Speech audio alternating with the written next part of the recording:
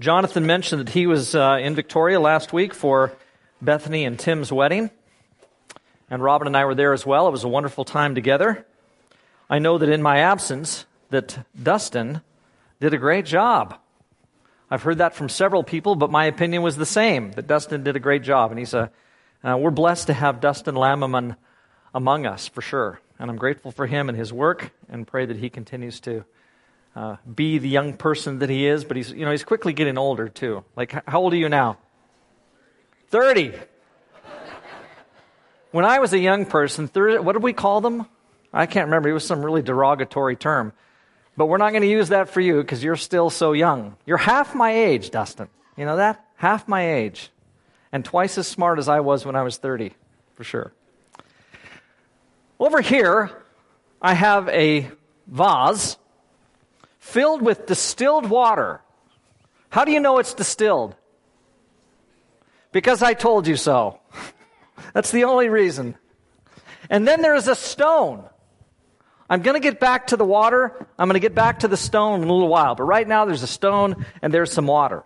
What I want to talk about today is not so much stones and waters as about Jesus and creation.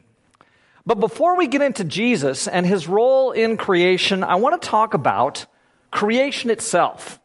Jesus is the Word of God. And as the Word, Jesus has a prominent role in creation. We'll see that in just a moment. But I want us to put on our philosopher hats for a moment. Okay?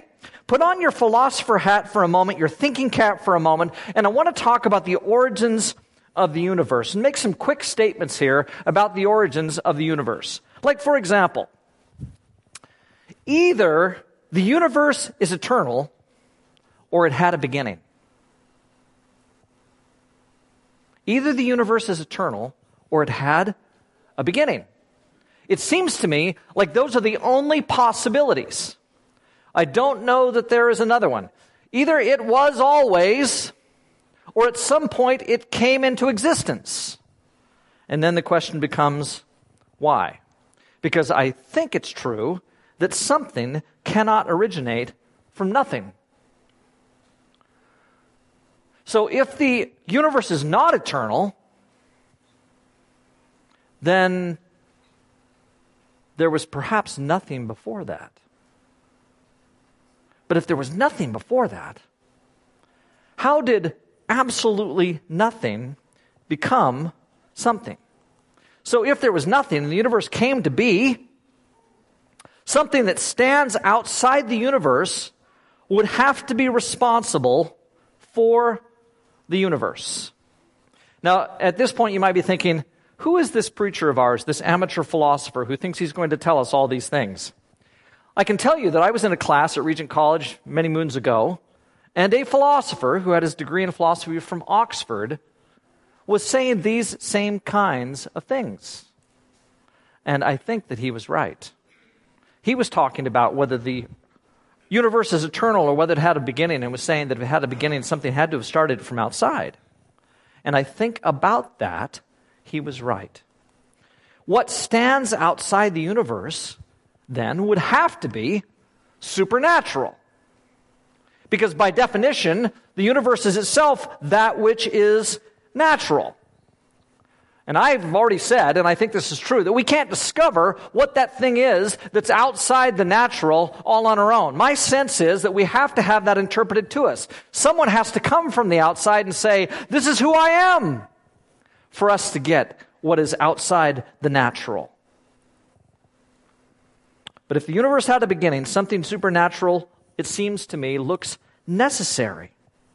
And therefore, it's not much of a stretch from there, I would say, to God. So we already, in some sense, this morning, have God on our minds. And then I would say, according to science, that it looks very much like the universe had a beginning.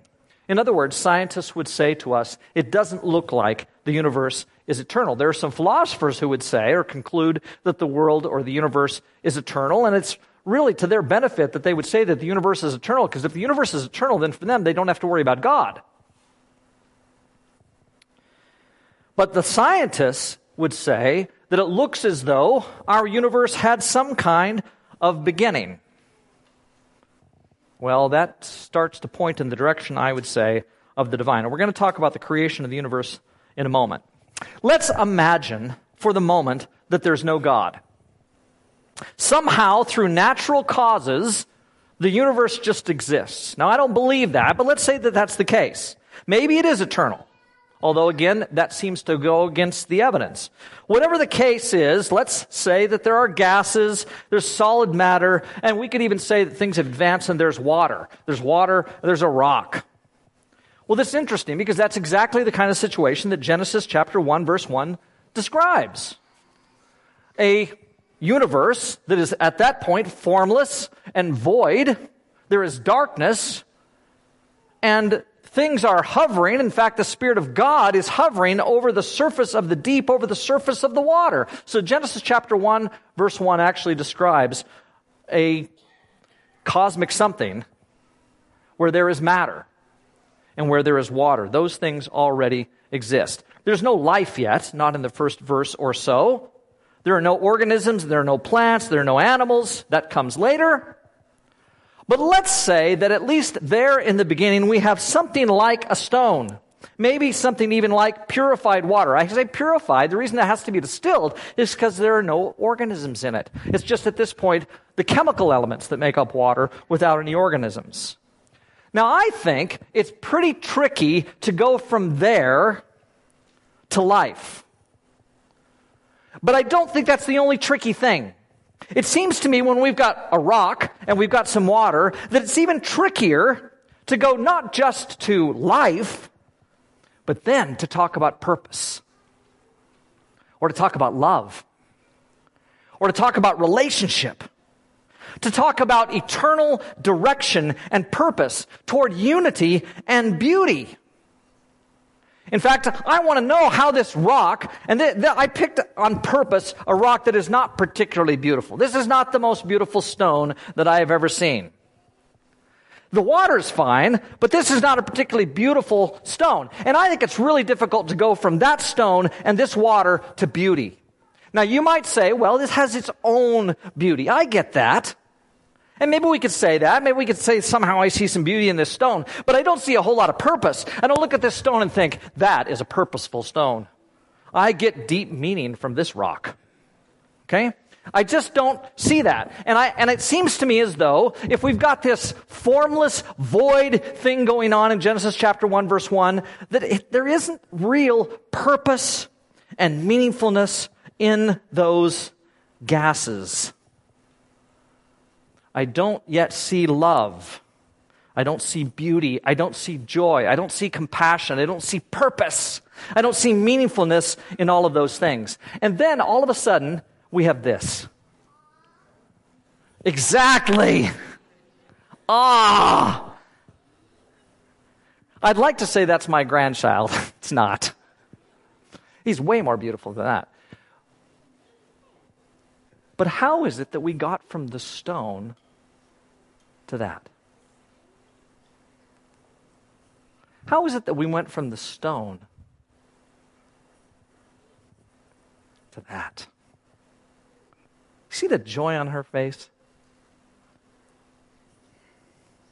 How did we go from a stone to something as beautiful as this? Now you might say, well, there are natural reasons for this to be shaped the way that it is. That's very possible. But the beauty is where? In the eye of the beholder. And there is something about us that detects in this magnificent beauty. When we stand and see something like this, it blows us away. Robin and I, just over the last couple of days, were down at Glacier National Park in northern Montana with her sister who'd come out from Wisconsin. And they were there for just a few days, and we had a chance to drive down for a couple of days and see them. And we drove the road to the sun. Spectacular.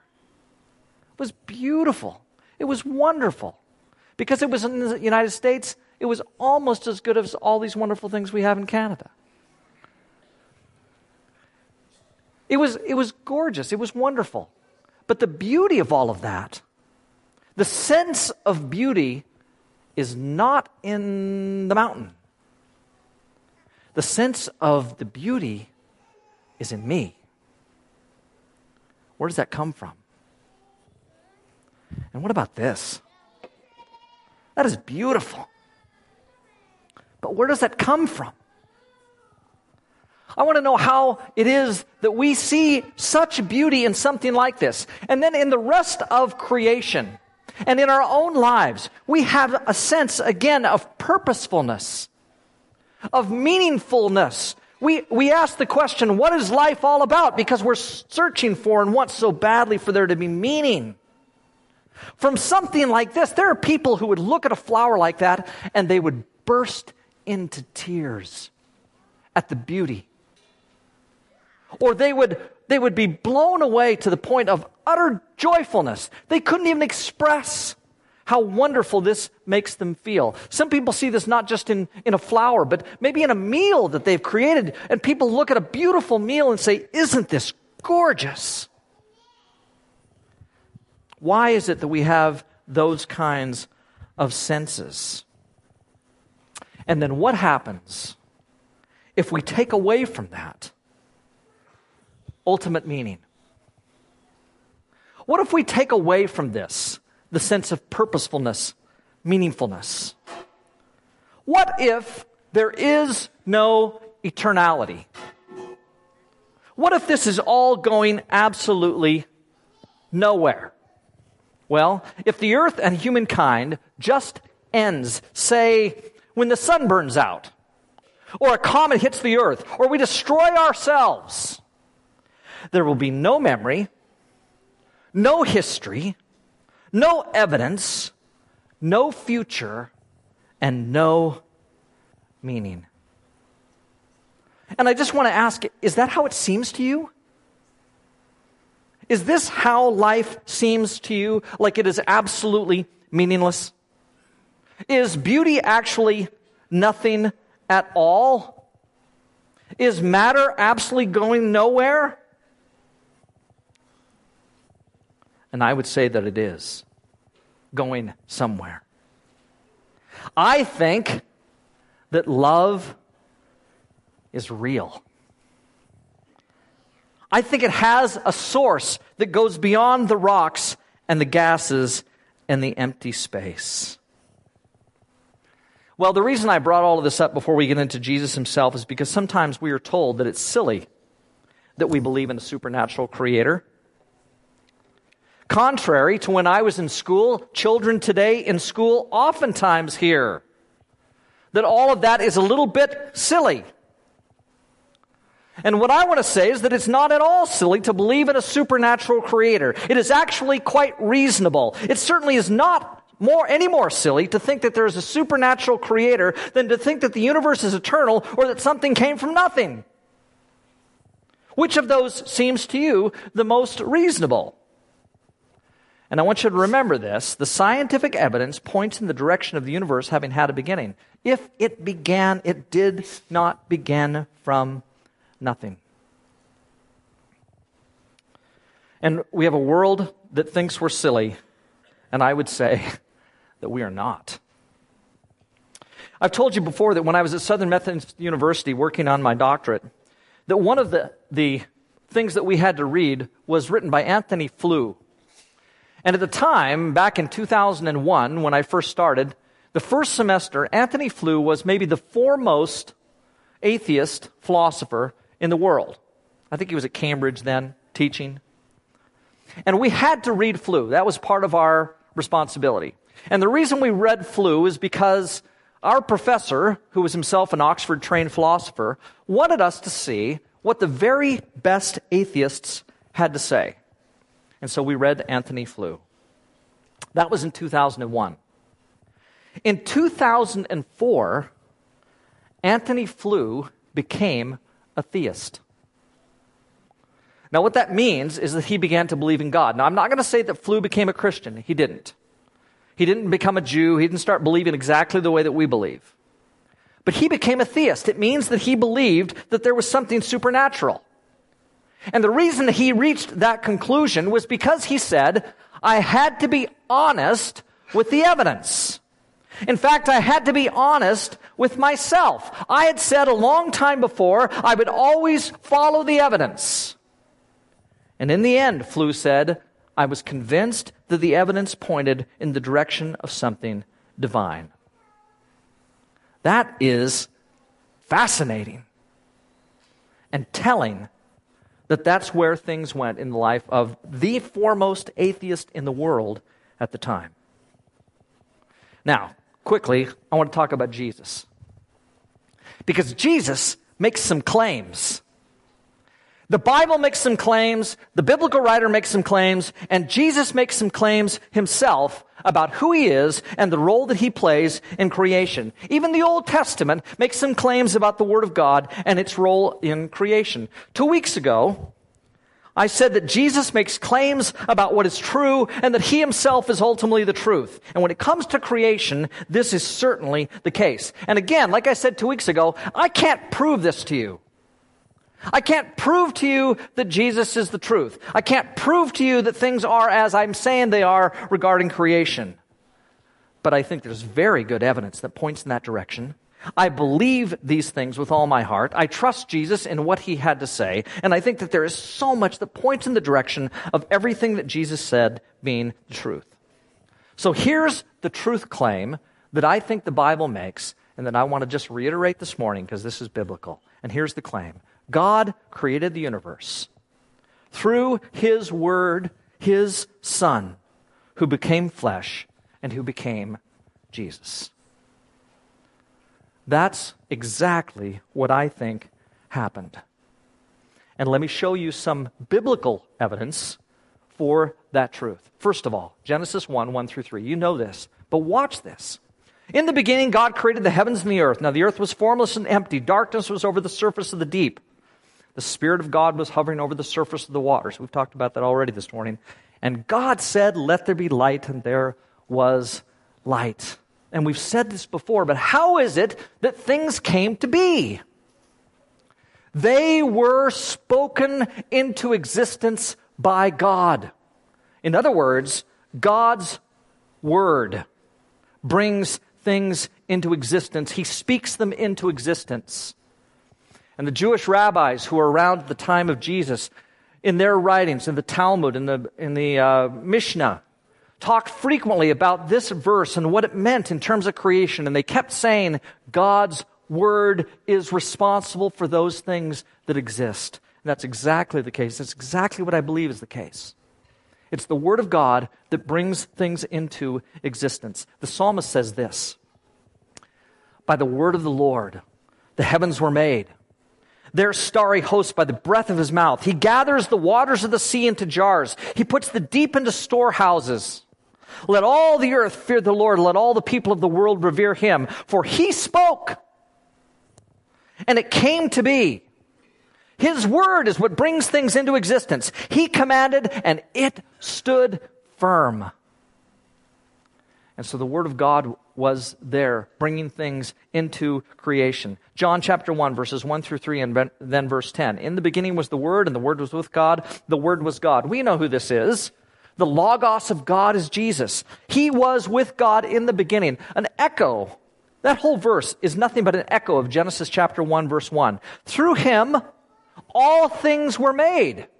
Without him, nothing was made that has been made. And then verse 10, he was in the world, and though the world was made through him, the world did not recognize him. And so where is it that this universe comes from? It comes from this one who is the Word of God. 1 Corinthians chapter 8, verse 6. For us there is but one God, the Father, from whom all things came, and for whom we live. And there is but one Lord, Jesus Christ, through whom all things came, and through whom we live. And so not only did he bring all things into existence, but he's the one who continues to sustain them, so that everything that lives continues to live by him. Colossians chapter 1, verse 16. For in him all things were created.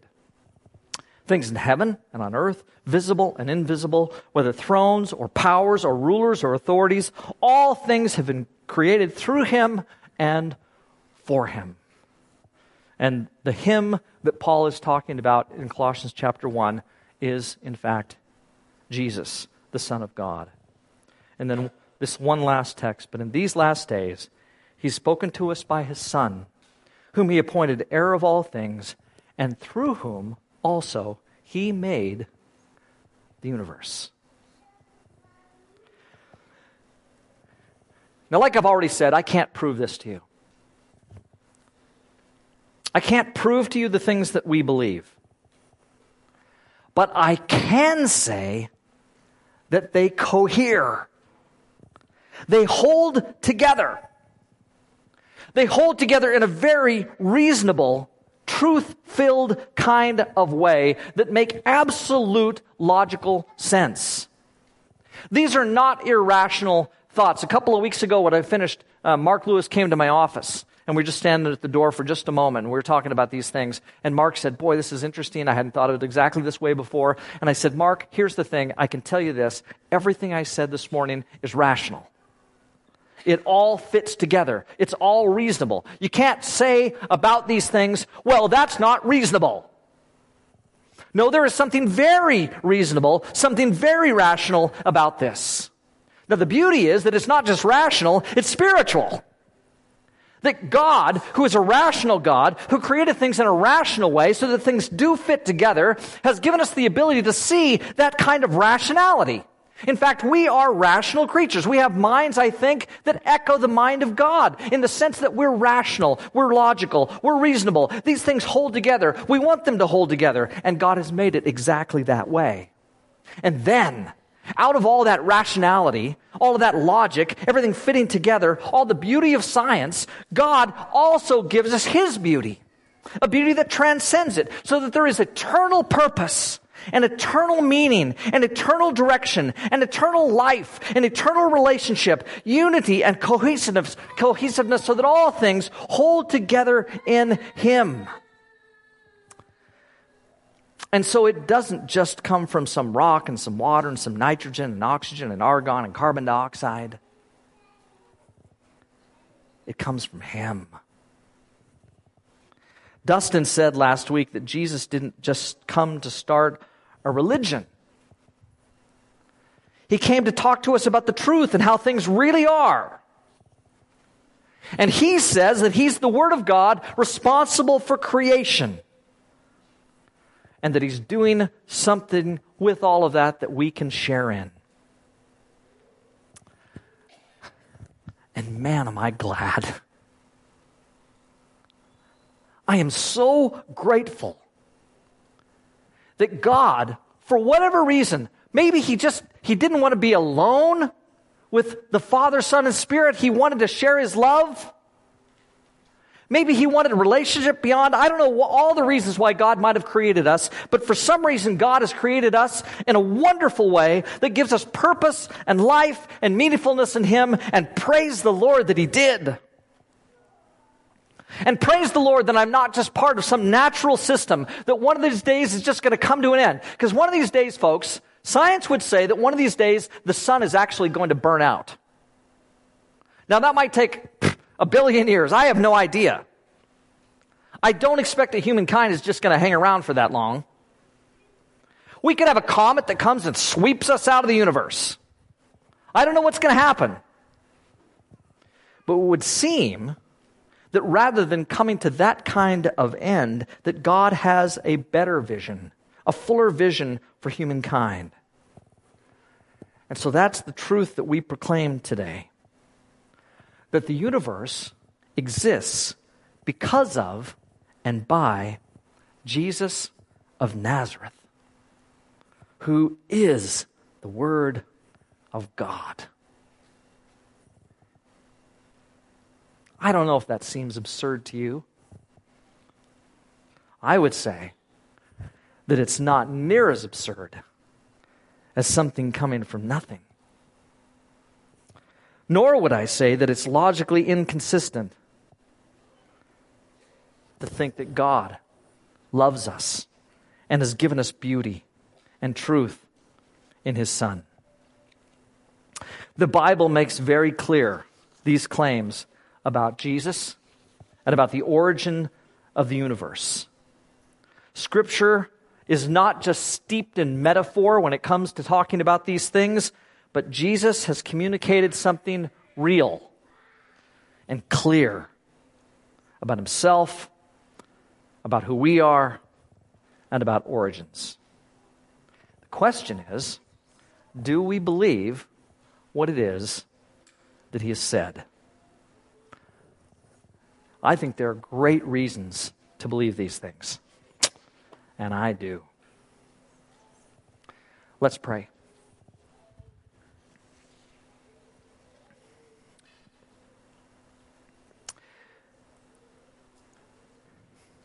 God, for reasons that only you can fully comprehend, you have made our universe. And you've planted us in the midst of it. And it would seem as though you did this in order to reveal yourself and to love. And you, through your word, have created this wonderful universe in which we live. I think because you love us. And we praise you and we thank you that you have revealed yourself, that you sustain all of this by your wonderful hand, that your word brought it into existence. And we proclaim to you today, God, that we believe these things. Help us always to stand here. We pray through Christ. Amen.